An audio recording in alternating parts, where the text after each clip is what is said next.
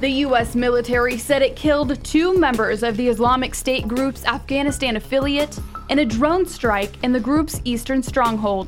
Pentagon officials said all the targets were hit in a single strike, and that they were ISIS-K planners and facilitators.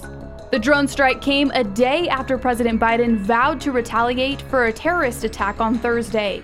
The Pentagon says there are dangers still ahead, and they will try to keep the airport as safe as possible as the exit deadline approaches. Without specifying any future plans, I will say that we will continue to have the ability to defend ourselves and to leverage over-the-horizon capability to conduct counter-terrorism operations as needed.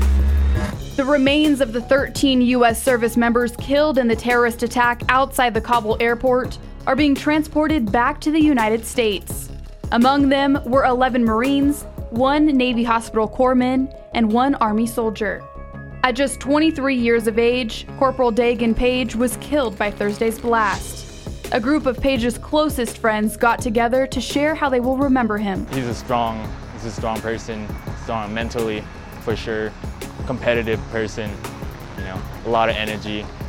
We were all devastated. He was kind. He was one of the nicest persons I've ever met. I mean, he was there for you when you needed it, and he was there for you when you didn't want it. But he was the definition of a best friend I've ever had. President Biden commended the bravery and sacrifice of the U.S. military Friday, calling the 13 deaths tragic, but saying they died for a worthy mission. Hurricane Ida is expected to rapidly intensify into an extremely dangerous storm.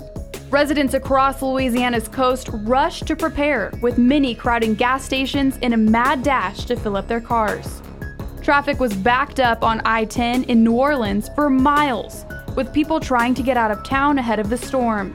The Hurricane Center is forecasting Ida will reach at least Category 4 strength prior to landfall across the Louisiana coast on Sunday afternoon or evening.